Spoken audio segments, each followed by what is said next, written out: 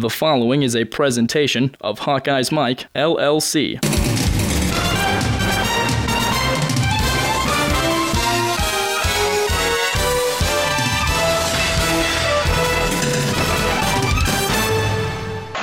Just got back into the game. He's in motion. Wadley has a hole, bursts ahead, hurdles into the end zone. Pater for the Hawkeyes for the first time. You got to do some different things with your formation and personnel in order to keep Michigan State on their heels. Racinos puts it through. Iowa on the board. Gets the Spartans lead in half. Akram Wadley, the senior out of New Jersey. One of the best in the conference. Hello everyone, this is John Patchett and welcome to the football show from Hawkeyes Mike. This is our new Reporter's Notebook podcast featuring Scott Dochterman, who looks back at the Hawks' loss at Michigan State and previews this week's Iowa-Illinois game. We also have a new feature this week, Hang Time, with former Hawkeyes punter and place kicker Ron Coluzzi, who joins the Hawkeyes Mike team. This week we do a punting deep dive. I think you'll find it very interesting. And you'll hear from the head coaches in this coming Saturday's game, Iowa's Kirk Ferentz and Illinois head coach Lovie Smith. This Hawkeyes Mike podcast is one in a series of our weekly programs, which include sports reporter Scott Dochterman of LandOf10.com and Steve Batterson from the Quad City Times, plus our own Tyler Chummeland and Jack Bransgard. Game highlights are courtesy of Fox, with announcers Aaron Goldsmith and Brady Quinn. We very much appreciate it and thank them. Hawkeyes Mike programs are brought to you in part by Prefense Hand Sanitizer. One application lasts all day. Try the hand sanitizer used by the Iowa Hawkeyes. And remember, the best deep fence is Prefense. And by T&K Roofing and Sheet Metal, building strong and safe in the Midwest for over 50 years.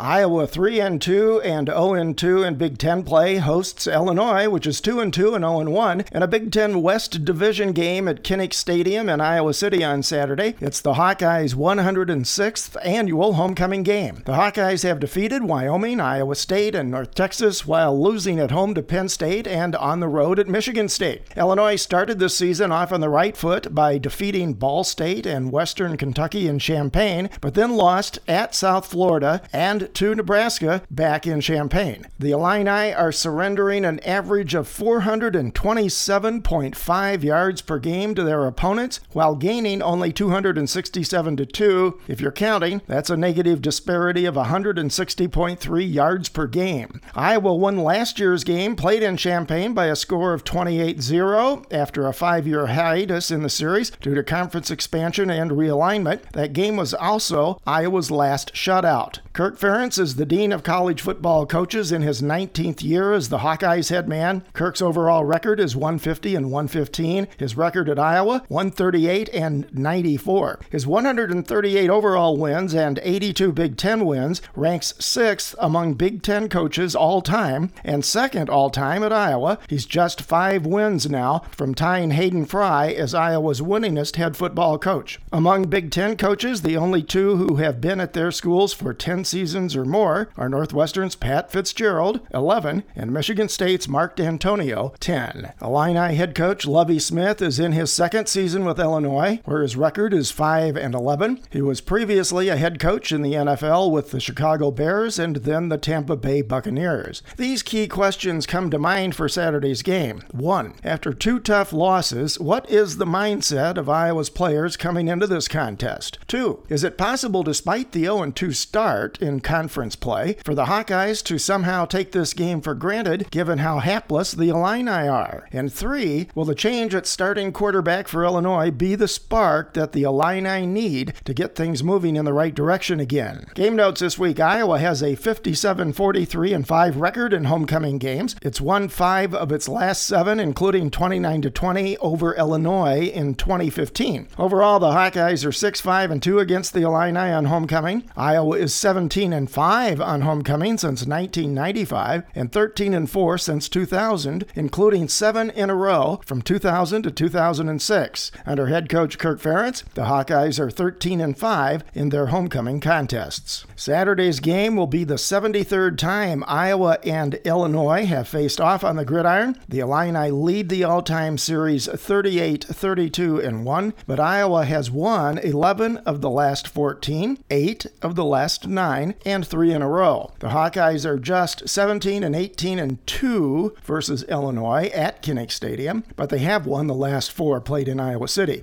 The last time Illinois won in Kinnick Stadium, well, that was 1999 in Kirk Ferentz's first year as Iowa head coach. The Fighting Illini are one of the youngest teams in the FBS this season. They've started more true freshmen, 11, than any team in the nation. 19 true freshmen have seen game action, and they've had 19 first-time starters in their first 4 games, which is tied for second most in the FBS. There are 101 players in total on the Illinois roster, but just 9 seniors and 16 juniors. On the other hand, there are 76 underclassmen, including 22 sophomores and 54 freshmen. 36 of those are true freshmen, 18 are redshirts. 41 players are newcomers to the roster in 2017. The Iowa-Illinois game will be televised by the Big Ten Network with announcers Brandon Gowden and Glenn Mason. As usual, it will be broadcast on the Hawkeye Radio Network with Gary Dolphin and Ed Podolak, and the game will also be available on satellite radio, XM Channel 195, and Sirius Channel 135. Depth chart updates: there were no changes on Iowa's depth chart from the Michigan State game, not even at punter, but you have to think that one's coming, and probably this weekend. Defensive back Manny Rugamba hasn't practiced this week, so Ferentz said his backup, Michael Ojemudia, would get the start again. Ferentz also said that safety Brandon Snyder has been cleared to play and will likely see action this Saturday after injuring his ACL in the spring. Snyder's return could significantly bolster Iowa's play at the safety position, with him teaming up with new starter Amani Hooker. The big change for Illinois? Well, that's at quarterback, where Jeff George Jr. is getting the start over Chase Crouch, who was demoted to number 3 after Illinois' loss at home to Nebraska. In Big Ten notes, the conference currently has 3 teams that rank among the top 25 in both scoring offense and scoring defense. Those are Ohio State, Penn State, and Wisconsin. No surprise there, really.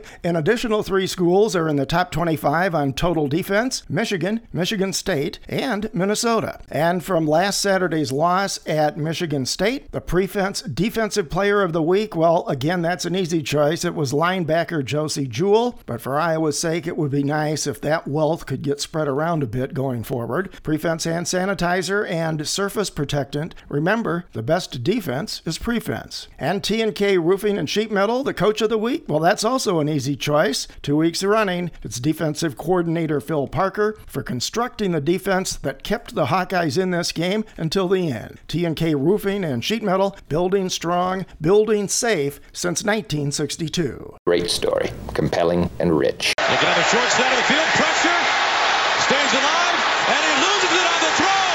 Michigan State ball. Joe Bacci strikes again. Unbelievable. Stanley's able to avoid Cooper being able to pull him down with the sack, and the ball slips out in the back end. It doesn't matter if it was a forward pass or a fumble. I mean, either way, it was going to be ruled a turnover because Bacci got his hands underneath.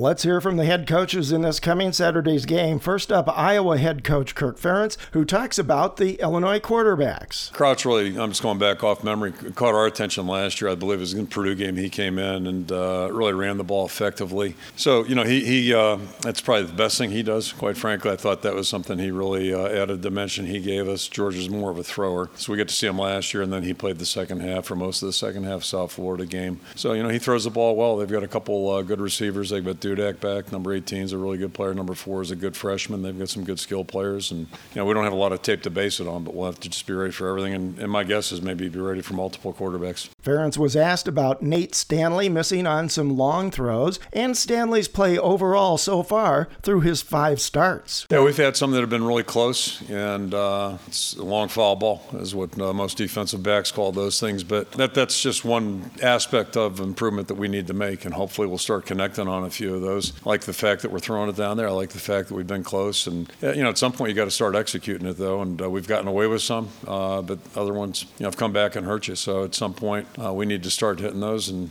it'll be a good thing. It's just like anything else. We just got to keep practicing and hopefully get that timing down that it takes. We've all seen some of those near misses on the long balls, the deep balls, and you like to think in time you're never going to hit 100% of those. That's probably not realistic. It's like 3-pointers in basketball. But, we'll improve in that area. I've got every reason to think that we will. But I think he's done a lot of good things. He's made a lot of really good throws and some tough throws and done a lot of good things from the checks and all those types of things. It's just, it's part of the process. And there's certainly obviously some plays that he would like to have back. And then, how that affects momentum. And really I alluded to the start of the game the other day. We did not start well offensively. And just as a team, we didn't start well the other day. But, if you can take away, which you can't, that's not football. It's not, you're not allowed. But if we can clean up our ball security issues, we had 2 opportunities there in the second half, 2 drives, get the ball down on their side of the field. And you hope you come away with points, at least 3 points, if not a touchdown that first time. And then, you got a chance for 3 or 7 on the next one. But those turnovers just kill you. And those are really hard to overcome. In a game like that, Big Ten games are going to be tight. They're going to be competitive. And if you're turning the ball over, it's like the NFL. You're just going to have a hard time unless you're that much better than your opponent. It's hard to survive those. So, and then what's that do to affect the momentum in the second half? That's the other part of the equation. None of us can ever answer. We'll never know the answer to that one. But I just know from experience, turnovers really, they make the degree of difficulty that much tougher. So that's something we just got to focus on, and we're going to work on. And that traditionally, it's been something we've been pretty good at. Our bad teams have been good ball security-wise. Hopefully that's not going to be, we'll get this, hopefully it'll turn. Kirk was asked how much leeway Nate Stanley has now calling plays at the line of scrimmage. A fair amount. You can't play, with handcuffs on totally, but we're probably not asking him to do as much as we will later in the season or certainly next year, moving down the road, that type of thing. And my flashback moment to CJ was burning 2 timeouts on the goal line at Pittsburgh, and those things happen with young quarterbacks. And that was in a goal line formation. There's only so many things that can happen on the goal line, and we still burned 2 timeouts. But I think it's just kind of emblematic, if you will, or symbolic of what happens with young quarterbacks sometimes. So I think Nate's done a pretty good job overall with that stuff, handling things, feeling things. That should improve with each week too. Ferentz expressed concern over his team's slow start and apparent lack of mental readiness at the beginning of the Michigan State game. I thought we got off to a slow start. They took the ball and drove it right down the field, and it really doesn't matter. A touchdown's a touchdown, but to start the game that way is not what you're looking for, certainly. And we had that same issue up there in 2003. We chose to kick to them because of the wind, and they drove the ball 80 yards into the wind back then. It was, we kicked the ball to the end zone because we had the wind our back, but they took it 80 methodically. I think they ate about 7-8 minutes up off the clock and scored a touchdown. It's just kind of a demoralizing fact, and it's going to happen, so you got to come back from it and decide the game. But just you like to start out with a little bit better tempo and try to force them to punt the ball and give you a little bit of better field position. And Ferentz talks about his defense's mantra of putting out the fire. That was Norm's catchphrase, put out the fire. And, Norm had a lot of them, but that's one that really kind of says it all. And that is your job on defense. You can't predict what's going to happen. And I alluded to the opening drive. That's the offense's job, come back and answer. And we've done a pretty good job responding this year up until Saturday. We weren't real good at that. But that's a big part of, games in particular. If you look at games, the ball gets turned over or, a big kick return, something of that nature, a big play. Defense has to get back out there and do what they're supposed to do. They can't dwell on the circumstances. It's kind of what our team has to do right now too. We're coming off 2 disappointing losses, so we got to compartmentalize that and worry about doing well this Saturday. Next, we hear from Illinois head coach Lovie Smith, who talks about his team's problems the last 2 games. A similar tone the last couple of weeks. There's some things we have to do better. It's as simple as that. And all 3 phases. With that said, we have some players getting better, But overall, just, being able to put it all together to play a complete football game as much as anything. There were moments we had opportunities offensively, a couple of times down in the red zone. Need to be able to get touchdowns down there. Defensively, of course, we need to take the ball away, but we had a couple more opportunities to take the ball away. Didn't finish the job on an interception that we should have, and a fumble that was on the ground. Those things really add up on a game like this. With that said, though, a lot of football left to go. We have to get ready for this week and put the best group together to play football this week. Smith announced the change in starting quarterbacks and his rationale. We're making a change at the quarterback position. I believe in giving, some positions you try to stay the course as much as you possibly can, but you have to kind of look at what's going on in the field. There's a lot of things we're not doing right, but we feel like in order to take that next step, we do need to make that change. So we're going to go through this week. Jeff George has been the relief hitter for us. He'll be in that role along with Cam Thomas. So as far as quarterback, I know you have a million things asked on that, but that's what you need to know. There will be a change at the quarterback position. We don't give out permanent jobs. It's about a starting rotation for us. And in our starting rotation at the quarterback position, we have Jeff George, and then we have Cam Thomas. Smith was asked for his assessment of this year's Iowa team. Well, first off, they're a good football team. You expect that. You know what type of football they're going to play. Pretty traditional on what they do, how they would like to win football games. Have a system offensively.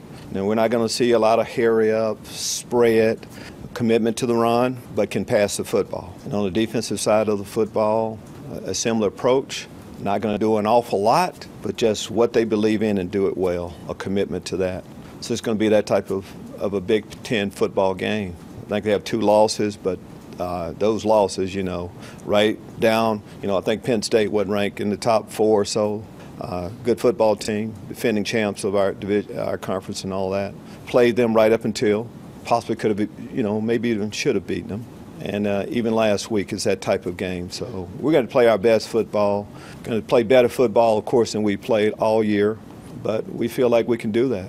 Again, there are a lot of opportunities that we've missed. We have to start capitalizing on those. And Lovie Smith talks about his defense and its performance, in particular, in the Nebraska game. Going back to the first half, you have opportunities. We start off talking about playing hard and being physical. We didn't do that enough. And I'm talking about the play hard part you can control. And then there you're going to get in position to make some plays. And there are a couple of critical times. Starting out the Nebraska game, first third down, backed up. Favorable situation, 3rd and 9. Got to be able to get off the field there, and we didn't. First touchdown, slant, route. It can't go the distance. Those big plays. These are some of the things. Eliminate the big plays, and a couple critical situations come up with a play. And again, we're not talking about the entire football team. We have some positions. Majority of our football team, they're trying very hard. Just need a few more to step up. I think we've gotten okay pressure, and I think that's going to only go up even more because of the addition of James Crawford. James Crawford is an excellent defensive end.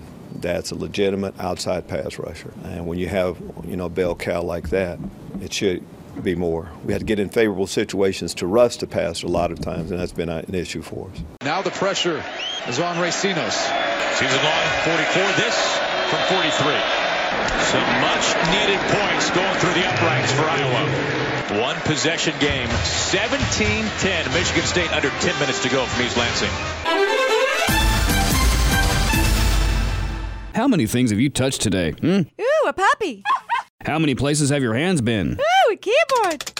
24-hour hand sanitizer protection just makes sense. Prefens, a silica-based hand sanitizer, protects your hands all day. Stays on up to 10 washings. Moisturizes, alcohol-free, and safe for the kids. So go ahead, touch anything and everything. Ew, a toilet. Prefens, keep your hands germ-free all day. Time now for our weekly Reporter's Notebook, this week with Scott Docterman. You can read Scott's articles online at landof10.com. You can also follow Scott on Twitter at Scott Docterman. Scott looks back at the Michigan State game and previews this Saturday's Illinois game, discussing Iowa's punch list for success in Kinnick Stadium. Scott, before we look ahead to Iowa's homecoming game against Illinois, and it's a really critical Big Ten West Division game for the Hawkeyes, let's take one last look back at the loss at Michigan State. It's an understatement by far to say Iowa's offense was challenged in that game, especially rushing. Yeah, I haven't seen an Iowa game look this poor rushing the football, really. Almost ever, certainly not with a bona fide running back and legitimate NFL lineman. I mean, to gain 19 yards, the lowest performance in 12 years, 2 rushing first downs, they're really struggling. Now, I understand Michigan State is a run first, it defensively is a lot like Iowa, stop the run first. But there's just so many different components here that just doesn't add up for Iowa. I mean, you take away that touchdown run by Akram Wadley, they're in the 10-yard range for the game, and that's just really kind of shocking. And then Iowa lost this game. You could point at little things here and there that cost them the game because it was there to win and they weren't able to get it done. A couple of turnovers, one inside the 10. You allowed a couple of big plays early to the wide receivers, field position. Penalties caught up with them a little bit. So I mean, all those things matter, and they mattered in that game immensely. So I think Iowa's in a position now where if it harbors any West Division title hopes, it's got to really bounce back, significantly, and starting with this week's game, but throughout the whole season. So, and then even more so, it's not about wanting to win more; it's about executing better, running the football. So, I think that's kind of where they are right now, and it's, they're kind of in a dangerous spot. You talked about field position, and punting was a big part of that problem last Saturday in East Lansing. Colton Rastetter has shown that from time to time he can get good distance on his punts, but he really struggled in that game, especially when he was kicking deep from inside Iowa's side of the field and put the defense multiple times in horrible position for Michigan State to start their offensive drives on very short fields. Yeah, that's for sure. I mean, you take a look right after Michigan State's first touchdown, and Iowa gets the ball inside the 9-yard line. It loses 3 yards, and what you need from your punter, and we've seen it in the past when they've had good ones, and Ron Caluzzi being one of them, Ryan Donahue was terrific, and some of the others, Eric Guthrie, is that they would change the field. They'd flip the field a little bit, so instead of at 4th and 13 at the 6, maybe you uncork a 60-yarder once in a while and then really put them, on their side of the 50 and force them to go. Well, instead you got a 36-yard punt and it wasn't a very good one at that, and Michigan State took over at the 31, scores another touchdown.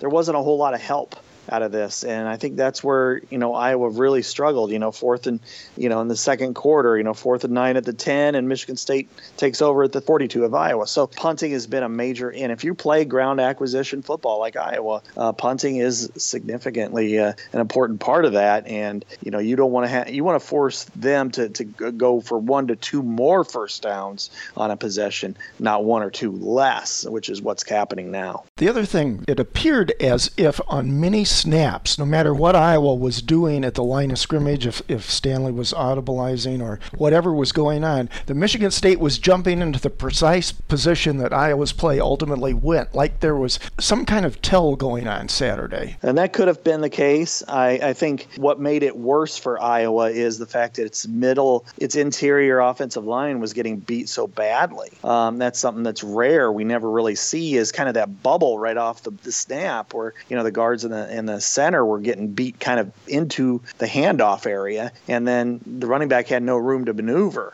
Yeah, they knew something was up, but I mean, I think just also the way that the slant of the offensive line dictates a lot of times where the ball is going to go, and they had free-flowing linebackers who really attacked, as well as defensive linemen that won the line of scrimmage. So that really allowed for them to flow free to the ball, attack it, and before Akram Wadley was able to get into space, and it killed the play even before it started. Let's turn to this Saturday. It's Iowa's 106th annual homecoming game. Illinois is a team that is just what the doctor ordered for most teams. They're giving up an average of 427.5 yards per game to their opponents, and they're only gaining 267.2 yards per game. That's a huge disparity. They're one of the youngest teams in the nation this year. They've got problems on both sides sides of the ball. So let's turn to the punch list for Iowa's offense versus the Illinois defense. What does Iowa need to do to come out victorious Saturday? Iowa has to run the football, and it has to get started doing this and be relentless with it. As you mentioned, Illinois is one of the worst teams in the country in rushing defense. They ranked last in the Big Ten. They allow almost 180 yards a game. That's 91st in the country. That's something that Iowa can take advantage of. Now, Illinois knows that. Illinois knows that Iowa has struggled, and I'm sure they're going into this game thinking, well, we've got to stop the run. So Iowa's going to have to, in a battle of wills, Iowa's going to have to impose it. And this is something that needs to happen and happen fast for Iowa to be successful, because it is a running football team. You're not going to just automatically abandon the run and go to the pass, because the numbers say Iowa has to be a running football team. When they run for 100 yards a game, since 2015, they're 23-0. 23-1, excuse me. When they don't, they're 0-8. So those are numbers that you can't get past. That shows you what your team's all about. So I think number one, that's got to be your goal, is to be physical at the point of attack, up and down the offensive line, and then afterwards be able to sustain drives. Now, secondly, I think in total defense, they're giving up a ton of yards. I think that's where Iowa can, make some bones in the passing attack as well. I mean, they're just, once they establish the line of scrimmage, once they can run the football, then they can use their full complement of plays. So so I think it all works kind of hand in hand there. Illinois is very, very young. I mean, they've started a combined 10 true freshmen. This is, they're kind of more of the square one than they were even last year under Lovie. So I think it's, that's going to be a challenge for Illinois to prevent Iowa from running the football. Iowa has to sustain drives and limit turnovers as well. Nate Stanley is stuck on the 12 touchdown passes. Stuck is sort of a odd word to use there, because that still ranks pretty high nationally and in the Big Ten. You asked Kirk at his press conference on Tuesday a little bit more about how much flexibility Stanley's being given at the line of scrimmage to audibilize and so forth. What's your sense of that at this point? I think he's being given a little bit more here and there, but they're still trying to keep it pretty limited, and I don't think he has a full assortment plays from which to choose. Unlike C.J. Beathard, they, especially when he's on the road, he's at a hostile environment to some extent in Michigan State. It's loud. The defense is tough. You want to make sure that, hey, you're not getting us into a bad call that's going to result in a turnover, a penalty, or significant loss yardage. So I think that's what you see with, kind of limiting what he can do. But they also are planning to add more and more to his plate as the season progresses. And so, what we saw is, I think after 5 weeks and 5 games, my opinion of him has been very high. I think he's a very good quarterback, and 12 touchdowns and 1 interception to me just says, this guy's an ascending football player and has had a stellar start. And he's got a new complement of wide receivers. I mean, Matt Vandenberg wasn't there to practice with in the off season because of his broken foot, and you have Nick Easley wasn't there last season. He was at Iowa Western, and Amir Smith-Marset.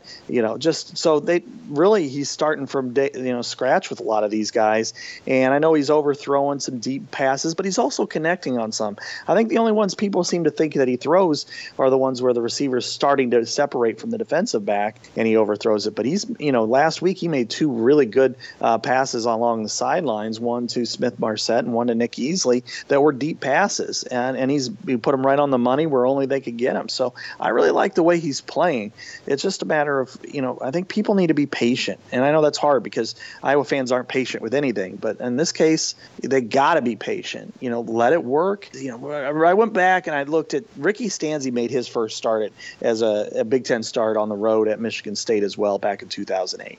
And he had 2 critical turnovers in a 16-13 loss, one of which was a fumble at the 12, and another one was an interception when Iowa was at the 5-yard line. And so I think they both had about the same kind of game. But Stanley had 14 touchdowns that year and 9 interceptions. Next year he had 17 touchdowns and 15 interceptions. So what Stanley is doing and taking care of the ball, at least through the air, is remarkable. I just think people need to be a little more patient with a brand new quarterback who's pretty young and realize, okay, you're going to live and die with this. You're just not going to throw him out. So, because I think he's got a heck of a future on him. Let's talk about Akrum Wadley a little bit. Wadley's just 98 yards shy of passing Sean Green and moving into the top 10 all-time in Iowa history in rushing. And he's been a lot less productive since James Butler went down with the elbow injury. And he seemed frustrated after the Penn State game, said that was the worst game he'd ever played. This Tuesday, when the media got to meet with some of the players, he was less talkative than he has been. He did mention that the plan is to use redshirt freshman Torrin Young and true freshman Ivory Kelly Martin more in the backfield with him, probably, perhaps setting up some of the plays in the formations they ran when Butler and he were in the backfield at the same time. What all's going on there? Well, I think that's a direct result of what's not going on with the offensive line. I think what we've seen the last 2 weeks is, an offensive line that's getting beaten off the ball, that's losing one-on-one matchups, that's creating bubbles and losing more than 1 or 2 blocks on every running play. And Akrum Wadley, like any other running back, needs space. I mean, he's running for 3.8 yards per carry. Believe me, Akrum Wadley is not a worse football player today than he was last year or anything like that. I've seen him make some amazing plays this year. But he's still only running for 3.8. Last year it was like 6.4. And he's not hitting some of those home runs because he's not been able to get started. He's had a lot of runs for loss. So and then I don't think there's really a correlation there with James Butler. I think Butler is a nice complementary back, and I think on his own he'd be a very good running back as well. But there just hasn't been any holes, and and I don't think there's enough. You wouldn't want necessarily a power back to try to create him, because I don't think that would help. Torrin Young reminds me a lot of Marcus Coker. Big and physical and downhill runner, but not necessarily the quickest guy. And I think when they're having penetration, even before they reach the line of scrimmage, it's hard for any running back to make anything out of it. And Wadley, has got the quickest feet of just about any running back I've seen at Iowa. It hasn't been able to do it. So I wouldn't blame it at all on him or the lack of the other running backs in there. It's really all up front, and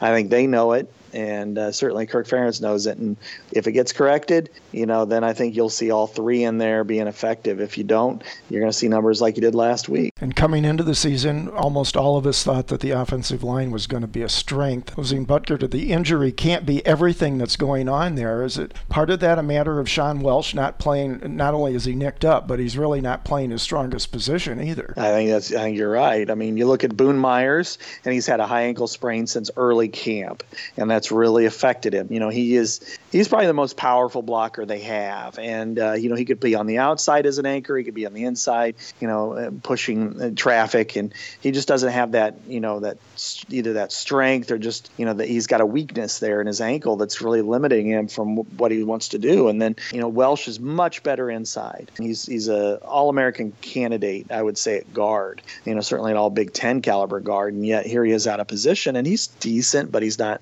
special the way he is inside. And then even James Daniels, I think, has gotten pushed around a little bit more, and he was out the first game with an injury, so I think there may be more to it there. So injuries are just crushing them right now. That's why. But even some of the other players who aren't injured need to come up and play a little bit more. Keegan Render and Ross Reynolds, and they've struggled a bit. Alaric Jackson. So I think it's universal, but I think the challenges are, can you get somebody healthy and play, and be effective? And if they can, they'll be good. If not, it could be a long season. And you mentioned it earlier, and Kirk mentioned it, the importance of getting off to a fast start, which has not happened the last couple of games. And Kirk also talked about what he perceived to be a lack of focus, a lack of not being ready to go in that Michigan State game. That was some of it, yeah. I mean, they just felt like you walked in, and the way they played, they played sluggish on defense. Obviously, they went right up the field on them. And,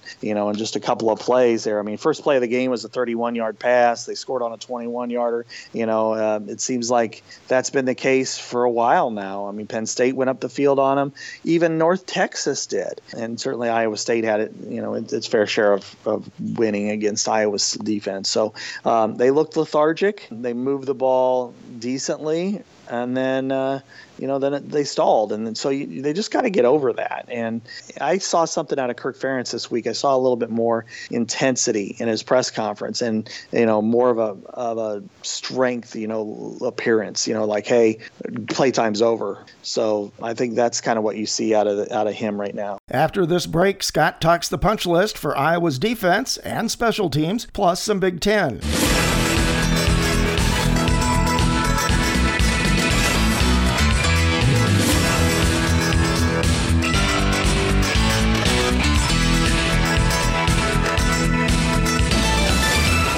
Are you or your local Iowa company looking for a new roof or sheet metal work? T&K Roofing and Sheet Metal specializes in low-slope commercial and industrial roofing and sheet metal. Building strong and safe in the Midwest for over 50 years, T&K Roofing and Sheet Metal, located in Ely, Iowa, just south of Cedar Rapids, provides strong, expert customer service and the best quality fit for you, their customer. For a free estimate, give T&K a call at 319-848-4191 or toll free at 1-800-383-7663. You can also visit their brand new website at tkroofing.com. T&K Roofing and Sheet Metal, your home for all your low-slope roofing systems. Give them a call today. Again, 319-848-4191 or toll free at 1-800-383-7663.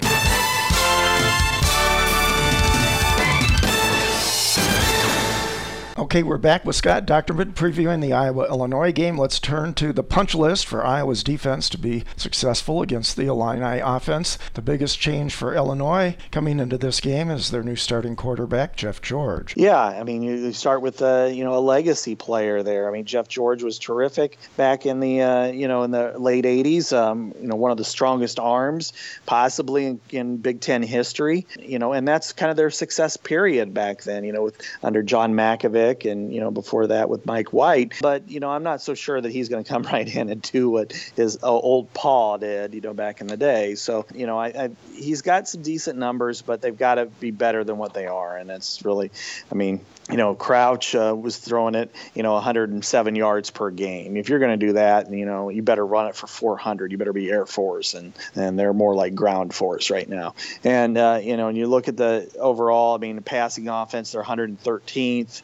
I think they're just looking for a spark. They're looking for something different on offense, and I'm not sure they're going to be able to find it. And it's not that. I think they're too young right now. They really don't know what they want to be on offense. They brought Garrick McGee a few years ago from Louisville to kind of be provide a dual threat attack on offense, and certainly Jeff George Jr. is not that guy. I just think right now they need to do something, and it's less desperation, more just the fact that they're looking for some sort of spark, and he's got a heck of an environment to come to, noisy Kinnick Stadium to make that first big start. He's seen limited playing time so far this season, just 12 of 22 for 211 yards and 1 touchdown. He's thrown 2 picks, but the problem that Illinois has, or one of them, with taking Chase Crouch, their quarterback who started the first 4 games, taking him out of the picture, is that he's the team's number 2 leading rusher. Yeah, right. And that's been part of it. They just don't have. They have young running backs. Mike Epstein is. He's got 4 touchdowns, and he's from St. Thomas Aquinas. Which is where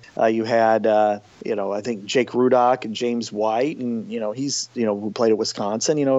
Giovanni Bernard. So they've had some really good players out of there. Joey Bosa, but he's just he's still really young. And then Kendrick Foster, who was a guy who had been there for a while. He's a good athlete, but just they can't get any consistency in the running game. And then wide receivers, they've got guys like Mike Dudek, who a couple of years ago was great, great slot type receiver, but they can't get him the ball. Maybe that's what they're hoping for is if they get a quarterback who can at least get him the ball, even the way like Wes Lunt was able to, then maybe they can be diverse a little bit, because right now Chase Crouch could not get the ball to anybody in the passing game, and that wrecked the running game as well. Yeah, Malik Turner's out there as wide receiver too. He was all Big Ten honorable mention last year. They do have one plus certainly on the offense, and that is that they're one of only 2 teams in the Big Ten, Maryland Maryland being the other that has yet to lose a fumble through their first 4 games. Well, Iowa would love to trade positions with them last week, that's for sure. But, now they've also gotten crushed in just about every area other than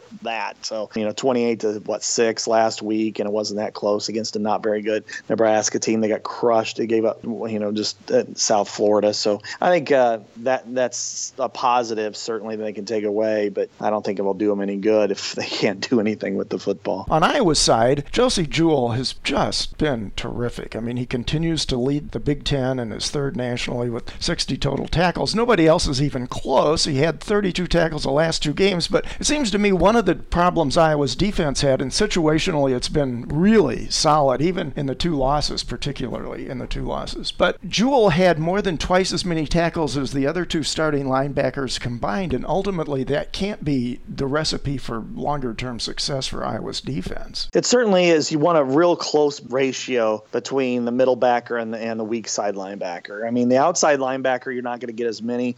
The tackles are going to resemble more of the strong safety just by the position, playing out in the slot a lot of cases. But those 2 interior ones have to be close, and they were. Remember, just a few years ago with Anthony Hitchens and James Morris, they were like 1-2 in the Big Ten or 2-4 or something like that. And that's what you need out of this. So to see Bo Bauer with 28 and to see Jewell with 60 is just a real disparity that they need to have corrected, and of course you're not going to say anything to Josey about, hey, slow down, let him get a tackle once in a while, but you do need for your weak side backer to get there a little bit more frequently, and Bo Bauer's a hard hitter. I wouldn't blame either game on him per se, but he does need to get a little bit more involved, and Josey Jewell certainly has. I mean, 8.5 tackles for loss, an interception return, breakups. If he continues at this pace and close to it, gets a couple more turnovers, maybe makes another big play. I mean, I think he's a first-team All-American this year. Defensively, Iowa has 3 players right now ranked in the top 10 in sacks in conference play. And defensive end Anthony Nelson has really been solid in that regard. He's got 4 sacks already. And true freshman A.J. Epinesa, here we go again talking about him. He's tied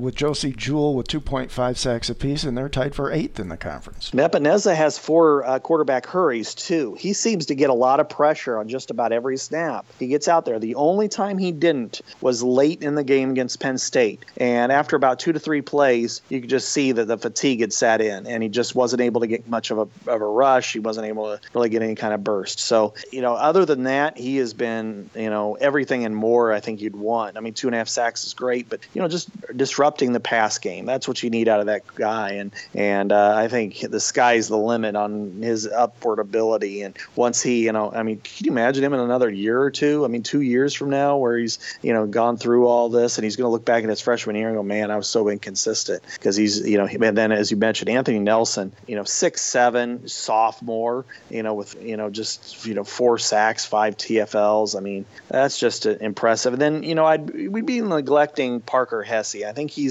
gets kind of overlooked, but he's a tough kid. He's got 6.5 tackles for loss. I mean, he's only got 1 sack, but, that's pretty impressive as well. So, they've got a good assortment there at the end. I think that's as good of a position as they have on the team right now. And maybe Epinesa would want to try playing two-way football, because it looks like he can catch some passes. He'd be a pretty big tight end. Well, yeah, no kidding. I mean, you know what? If I was thinking about this the other day, and it's easy to second guess, especially when something doesn't work out. But when you look at what happened with that fake field goal that worked out, resulted in a first down inside the 10. But with Colton Rastetter throwing the ball, he underthrew him so badly that he allowed the defenders to catch up to Epinesa. If that would have even been, say, Tyler Wiegers, I think that's a touchdown. I mean, I think he gets it. So that's just really, it's too bad, especially because they had the fumble on that possession. But I think, all things told, that could have been a bigger play. One last comment on the defense. It's an amazingly speedy recovery, apparently, from the ACL injury for safety Brandon Snyder, and he's cleared to play, and Kirk says he'll see playing time in all likelihood this Saturday. That could really help bolster the safety position, which has struggled this season. I think Amani Hooker has come in since Penn State, and he's looking really good back there. And getting Snyder back in the mix with him, maybe in lieu of Miles Taylor, I think that's going to be a much stronger position for the team. I agree. I think if he can play to the level with which he played at the end of last year, then that goes from at the beginning of the year being probably the biggest weakness on the defense to one of its better strengths. Because Amani Hooker, with 2 starts and really, came in midway through the North Texas game, he's already tied for 4th in tackles and just been really, a physical player, been in the right spots, has shown no fear, done what his job. And then, Brandon Snyder, of course, last year he led the team in forced fumbles. He tied for the lead in interceptions, physical run stopper, leader, very active. I think he solidifies a lot of the problems in the secondary, and I don't know the odd man out that in what I would think would be Miles Taylor. I don't know if that's the case, because I think Amani Hooker's outplayed him, but it's hard to say. He's built up a lot of equity in the program, so I don't know if that means he'll play and Hooker will play some sparing reps, but look for Snyder to play a lot. Maybe not this Saturday, maybe just play some, but in 2 weeks against Northwestern, I can see him playing a lot. Yeah, and defensive back Joshua Jackson has been a really pleasant surprise. He leads the Big Ten right now in passes defended and picks, and it looks like we might not see Manny Rugamba on the field again this Saturday. He hadn't practiced at least through midweek, and that leaves Michael Ojemudia out there again, and Michigan State picked on him early and often last Saturday. They did early, no doubt about it, and later on he got better as the game progressed, but by then the damage was done, and in a game against Michigan State you can't give up a couple of touchdowns and expect to be in a shootout. It's just not going to happen. So he's got to be more prepared right off the bat. Malik Turner and Mike Dudek present some challenges for him, but if he can play the way he did the final 3 quarters, I think he'll be okay. And if not, Matt Hankins is kind of waiting around. He's a true freshman corner, and and I think it'd be in Iowa's best interest anyway to rest Rugamba no matter what, since they have the bye next week. Any quick thoughts on special teams? We already talked about punting. I wouldn't be surprised to see a change there Saturday. And Miguel Recinos has done just about everything you'd want him to do in his first year starting. Yeah, I think he's been a really good upgrade, and in some ways you think about it, what a find he was. Anybody like that could have walked away last year. He was beaten out by a true freshman at that position, and instead he stuck with it and he was more consistent, and boom, by this year he was much better in the preseason, and he ended up taking that job. So I think he's been good. One area that they need to start improving on is punt returns. Josh Jackson made a couple of mistakes this last week. I don't think they're critical, but I think they are things that need to change. Can't field the ball at the goal line. That's just not conducive to what you want to do to win games. So, but I think he's learned his lesson, and I'm sure he'll improve from that. Weird stat for the Illini: they lead the nation in blocked kicks. They've already blocked 2 field goals and 1 PAT. It just hasn't done much good for them.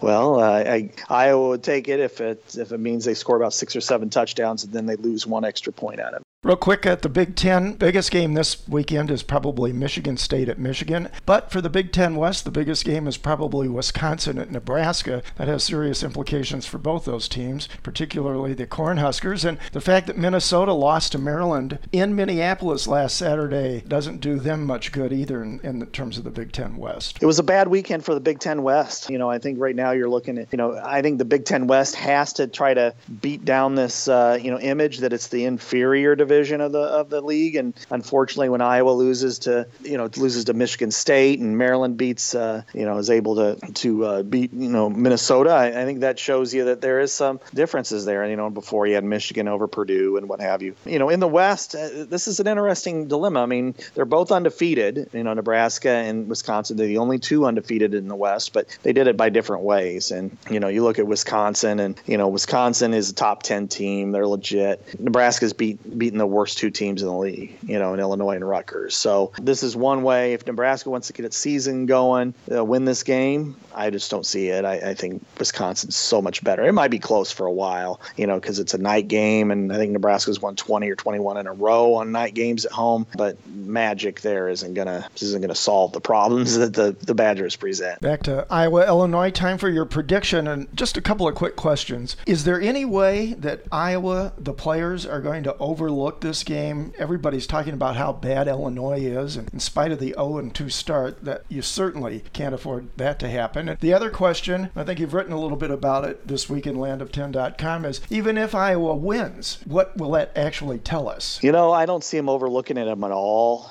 Had they won last week and possibly upset in Penn State, then yes, it's an absolute real concern, to overlook a team like this. But, you see it, you sense an anger, a frustration about this team, and they really need to pick it up as you're 0-2 in the league. And, whether the championship goals are there or not, that doesn't matter. I mean, you want to win and you want to beat teams, and especially in your own division. So I don't see that at all. Now, there's a fool's gold element to this, especially if, let's say, Iowa goes out and runs for 300 yards on them, which is possible. Is that the real Iowa? Is everything fixed magically, or is it just say, hey, look, there's Iowa is got on track? I mean, I think that what Iowa needs, if Iowa does that, they have to say, okay, these are the things we did that are successful. Now we have to do them against better teams, consistently, and if they have health, I think that'll be the case. So I think this is a game where Iowa just needs to mentally check in on both sides of the line of scrimmage, and then they should be successful. Score? I like Iowa to win. I'm going to kind of tone it down a little bit. I think I'm going to go with 34-10. I think Iowa is clearly the better team. I think Iowa can score on two different fronts. Illinois' run defense has struggled. I think that's kind of an elixir for Iowa's ailment to some extent, but I also think that the defense is playing well, and they're playing against a really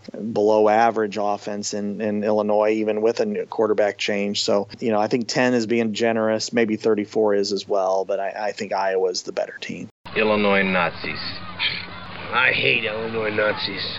Michigan State, their first conference game of the season, and they win it 17-10 over Iowa. This is a huge momentum builder for the Spartans. Now for Iowa, they came into this one 11-1 in their last 12 road games, so a rare road loss for Kirk Ferentz and the Hawkeyes. 17-10, the Spartans get the victory today and improve to 3-1 on the season. Hawkeyes fall to 3-2.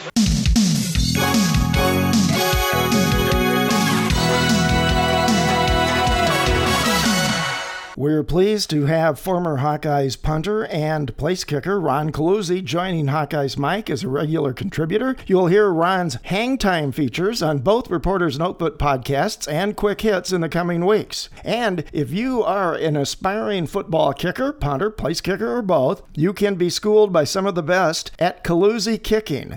Learn more at ColuzziKicking.com or by emailing info@ColuzziKicking.com. You can also follow Ron on Twitter at Ron Coluzzi 16. Ron, we're glad to have you on board with Hawkeyes Mike and looking forward to some of our conversations. First, let's talk a little bit about punting philosophy. For the first time, really, in the last couple of years, you saw Iowa under Kirk Ferentz occasionally use a rugby-style punt as opposed to the traditional punting style. Why is it, and under what circumstances do you make that decision, go traditional or rugby, and who makes that decision? Well, it's a great question, but it all just depends on the situation first and foremost. Last year for me, when I was punting, there were a few games where it was more windy than others, and if the wind is in your face, it's generally harder to punt the ball traditional style. So naturally you're going to want to do the rugby because it's more of a line drive approach that cuts through the wind. And they had a lot of trust in me last year, so it was up to Coach Wallace first and foremost, but he would talk to me on the sidelines before fourth down, so second or third down I'd go over to him and we'd talk a little bit about what we're going to do on the upcoming punt, depending on where we were on the field and stuff like that. It's a lot harder to do a rugby punt if you're a right-footed kicker or a right-footed punter and roll out to the right if the ball's on the right hash. So naturally, you have less room, and it's harder to get the ball where it needs to be because there's a lot greater chance of shanking a punt when you rugby punt, unless you practice it a lot. So we did rugby punts whenever we were on the left hash or the middle of the field, and most of the time we would do it when we would have to punt into the wind, but there were a few times where, I wasn't doing well that week in practice with pooch punts, and we found that my rugby punts were a little bit better rolling out and trying to get them pinned inside the 15 or the 20. But yeah, I mean, that's the call. It's all depends on where you are on the field, the weather, and what happened that week in practice. There's a lot that goes into it. Coach Walsh, the punting coach, he makes the ultimate decision, but a lot of the times when I rugby punted or did a regular traditional punt last year, he asked me, what do you want to do? And then we went with whatever I wanted to do. So it all depends on what your punter is comfortable with, because you never want to ask a specialist to do something that he doesn't really know or he's not confident in doing. Are there circumstances where maybe you're having an off day and aren't getting the distance you want on your regular punts, and you have the chance to get more roll and thus more distance in a rugby style? Absolutely. When I was at Central Michigan and Iowa, there were a couple games where I just wasn't hitting the ball right. Punting and kicking is a lot like golf or being a hitter in baseball. You have to, you go through slumps, right? You go through times where, you've been kicking for 16 years and there's just days where you're like, how the hell do I kick a ball today? It's hard to explain, but there's some days you're just off. And rugby punting is a lot easier to result to when you're having those days. Yeah, I mean, for me, when I was at Iowa last year, I was very comfortable with doing a rugby punt when we were about 30-yard line on the opposite side, punting away from our end zone into the wind if we were in the middle of the field towards the left hash. I never really liked punting a rugby punt when I was on the right hash because it gave me less room for error. Pooch punting, I always liked hitting it up in the air. I didn't really like doing rugby punts when I needed to hit a pooch, but there were some times a rugby punt last year where it worked, like against Iowa State, and I think Rutgers, I had one that it did work. So it all just depends on the weather and, what you're feeling that day. I know for Rastetter, it's been a bit difficult for him, getting into a groove, which is natural because he's so young and so raw, and he's just trying to find his way. And rugby punting is the easiest thing to gain confidence because you just have to hit the meat of the ball and it's going to go.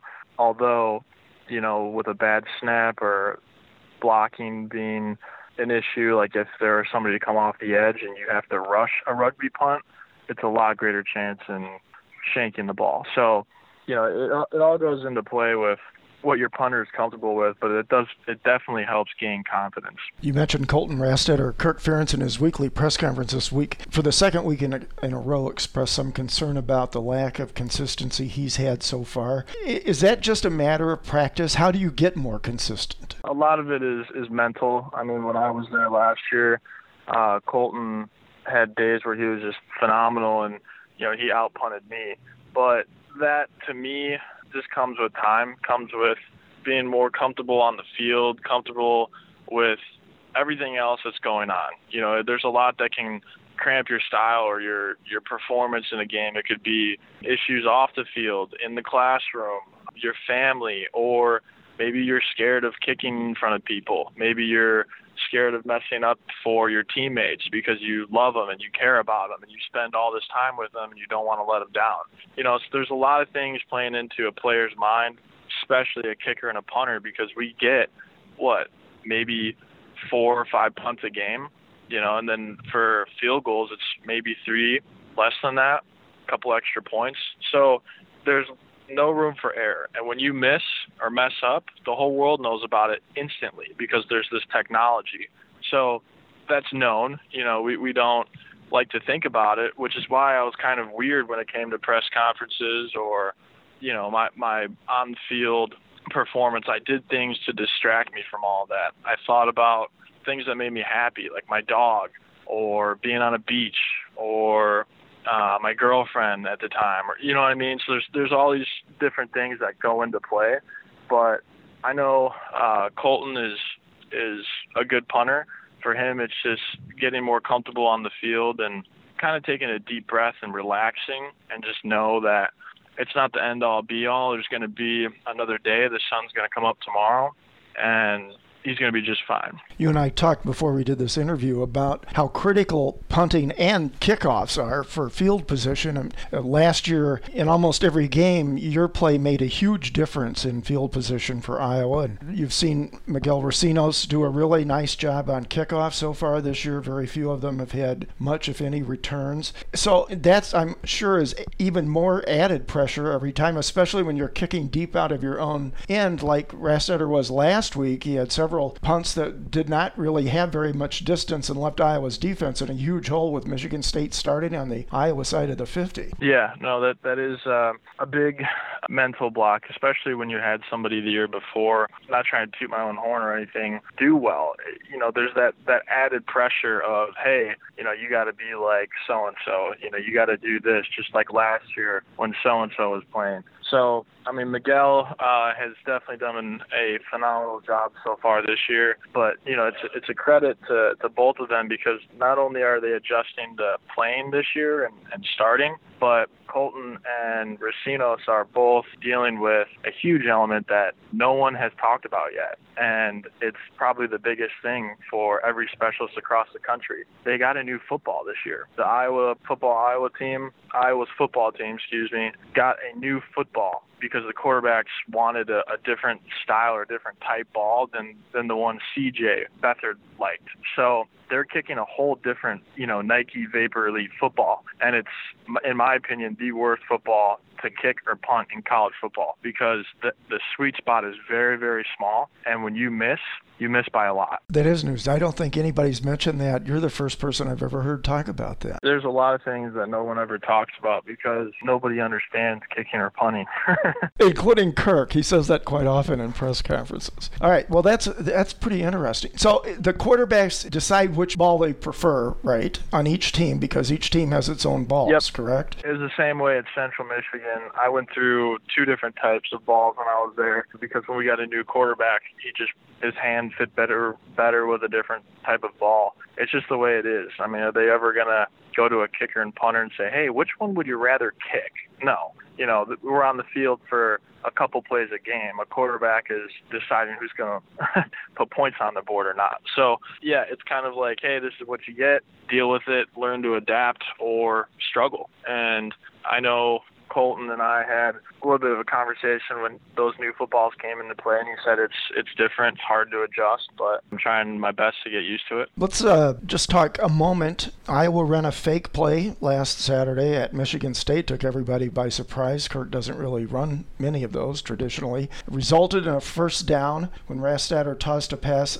to, of all people, A.J. Epinesa, who was lined up as a tight end in that formation. Who calls those plays? I'm assuming those are practiced during the week, and then is that whoever's going to handle the ball first, the punter or the holder on a field goal attempt, based on what they're seeing with how the other team is lined up? Yeah, it all depends on the situation. If it's a field goal, the captain or the leader of the group rather is the holder, you know, just like the quarterback is for the offense. And depending on how the defense lines up, the holder makes the judgment call of, hey, let's run it, or hey, no, let's kick it. Or, you know, if instructed to do so, you call timeout and live for another day. But for punting, you know, that goes to the depending on what Coach Wallace calls, but more often than not, it's the personal protector right behind the shield. So you know how you got the shield, 2 people and then 1 behind. And for me last year it was Drake. Drake Kulik was my PP, my personal protector. He would call all the cadences and flutes and stuff like that. So I mean, I'm pretty sure it hasn't changed since I left, but you know that comes to the personal protector's decision whether or not they're going to run a fake or not. And then the punter, you know, listens. Although sometimes it's difficult, you know, when you're playing in front of 100,000 people to hear the personal protector, and you kind of have to like walk toward them and yell back at them, "What'd you say?" You know, but yeah, it's up to the personal protector for punting, the type of scheme that the defense shows, and then the holder for field goal and the type of scheme that the defense shows. Before we let you leave this week, you run a kicking academy. Can you tell people what they need to do to contact you or to find more information out about it? Yeah, go to either my website, www.kalusikicking.com, or shoot me an email at ron at KalooziKicking.com. They can also follow you on Twitter? Yes, they can also follow me on, any social media platform, Twitter, Instagram, Facebook. I don't have a Pinterest yet, but I'm working on it. All right, I'm out of here. I hear that Asteroids machine calling my name from the game room, so peace. On 4th and 8, Rastetter, the punter throwing behind, and the catch is completed inside the 10. Little trickery from the Hawkeyes. A.J. Epinesa. You get a little misdirection. All of a sudden, it's a throwback to the eligible tight end. You got to love the design. You got to love the fact that Kirk Ferentz wasn't concerned at all about being down and just trying to get points, being aggressive. Safe to say the first career reception for Epinesa.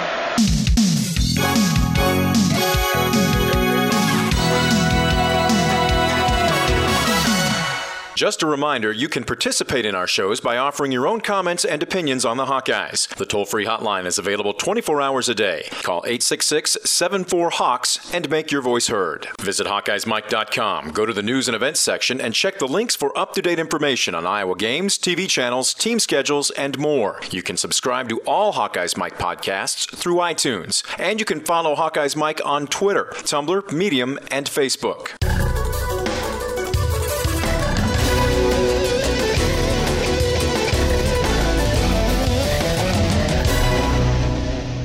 Our thanks again to Fox for the game highlights this week. Thanks as always to Scott Docterman, and thanks to Ron Kaloozi. We hope you've enjoyed this program. All Hawkeyes Mike podcasts are available and can be subscribed to on iTunes, Overcast, and other podcasting apps. HawkeyesMike.com, podcasting original programming on Iowa athletics for 11 seasons. It's all Hawkeyes all the time on HawkeyesMike.com. One passion, many voices. Nice work, everyone.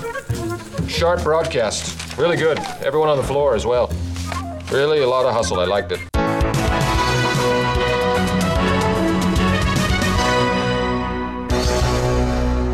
This has been a presentation of Hawkeyes Mike, LLC.